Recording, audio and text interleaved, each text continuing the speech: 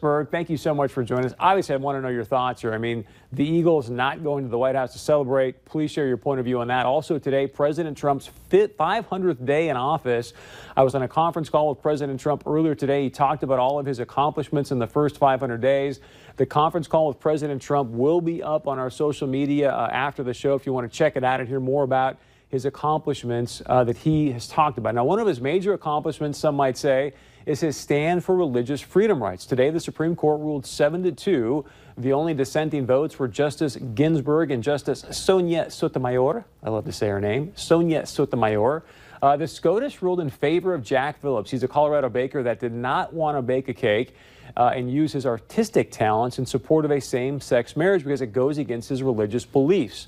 Now, you may have been hearing this all day about the decision, that people are saying this was a very narrow decision. And what they're referring to specifically is the fact that the Supreme Court ruled in favor of the Colorado baker, but they did not really rule on the central issue of all this, whether compelling a cake baker or other business owner or an artist, whether he must be forced or compelled to use his artistic talents for something that goes against their religious beliefs and or freedoms. Now, one of the main reasons Justice Kennedy ruled in favor of Mr. Phillips is because he said, in his opinion, the Colorado, this is amazing to me, the Colorado Civil Rights Commission disparaged Mr. Phillips' faith.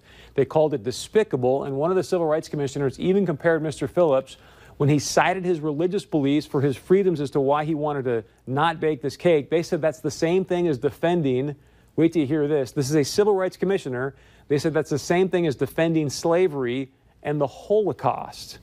And people in America wonder why many Christians are going, wait a second, yes, our religion is under attack. So join us tonight to have this conversation about his take on the SCOTUS decision is Bernie Erickson, who's in a same-sex marriage. And unfortunately for us, but maybe good for him, his husband's on the Amalfi Coast right now and traveling all up and down Italy. So Bernie, great to have you here, man. Thank you. So your initial reaction to the SCOTUS decision is what? So you got to picture this morning. I'm sitting at work and I'm on my PC and doing some things, and I jump to one of the news feeds and I see the Supreme Court decision. And I'm like, what in the world? What's going on there? Back to work, jump back into that again, look a little further and see a narrow ruling that was 7-2. It's complicated, right? Very complicated. To me, 7-2 is pretty much a grand slam. Narrow ruling, that's the 5-4 things with really intricate, complicated comments by the justices. We still got that, I understand, from this. I haven't gone all the way through that. Chris, we've known each other for years, and one thing that I often come back to is there is more that unites us than separates us. And you probably didn't know this when you invited me to come and talk about this. I actually think this ruling is not what I would have wanted, but I think it's okay. And why do you say that? And why I think it's okay is, and again, I was busy at work, so I didn't have a whole lot of time to dig into this. But what one of the justices said in his comments was that this ruling in Colorado was, and I got the quote here, was tainted by anti-religious hostility. And we've talked so many times that I think any ruling that is tainted by anti-woman, LGBT, Muslim, religious, Christian, atheist, any ruling that is tainted by that level of hostility should be suspect and should go back for further review. And that's what I understand what they did, is they're sending this back to Colorado or some version of that. So that necessarily may not be true, but I think what they did do is they left the door open for future decisions that may say, hey, a state may be able to compel people to make this kind of decision that a baker's got to do this. But here's what I want to get at, because I feel like the pendulum has swung in a certain direction and is now starting to maybe find more of a medium. Here's what I mean specifically, and see if you agree with this. There was a homosexual guy that, pretty conservative dude, writes a lot of stuff, and he said, look, I've come out, I've shared my point of view, and this is his words, not mine, but he says, then all of a sudden the gay mafia comes after me and just obliterates me. And I feel like that, meaning the gay, would swing the pendulum so far one direction that that's why people would call Christian beliefs despicable, compare it to the Holocaust, and what I'm trying to get at is,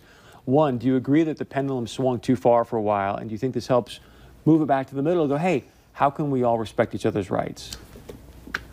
Well, at the risk of upsetting a lot of my friends. Yeah, I think maybe the pendulum did swing a little far, and the best answer is always somewhere in the middle.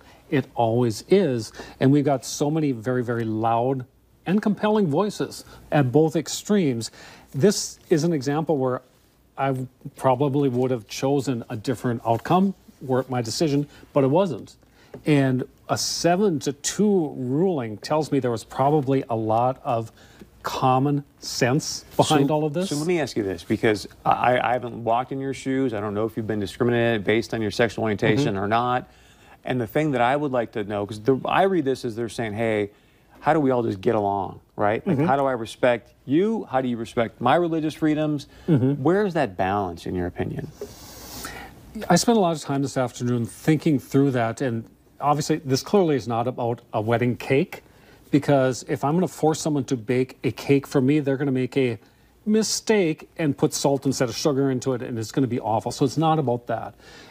But it is about equal access and so on and so forth. And we do have a lot of those protections in place right now in terms of housing, employment, and so forth, unless you live in North Dakota. And then, of course, then you don't have that here in North Dakota because, we don't believe in that here. But rest of the civilized world pretty much does believe in that.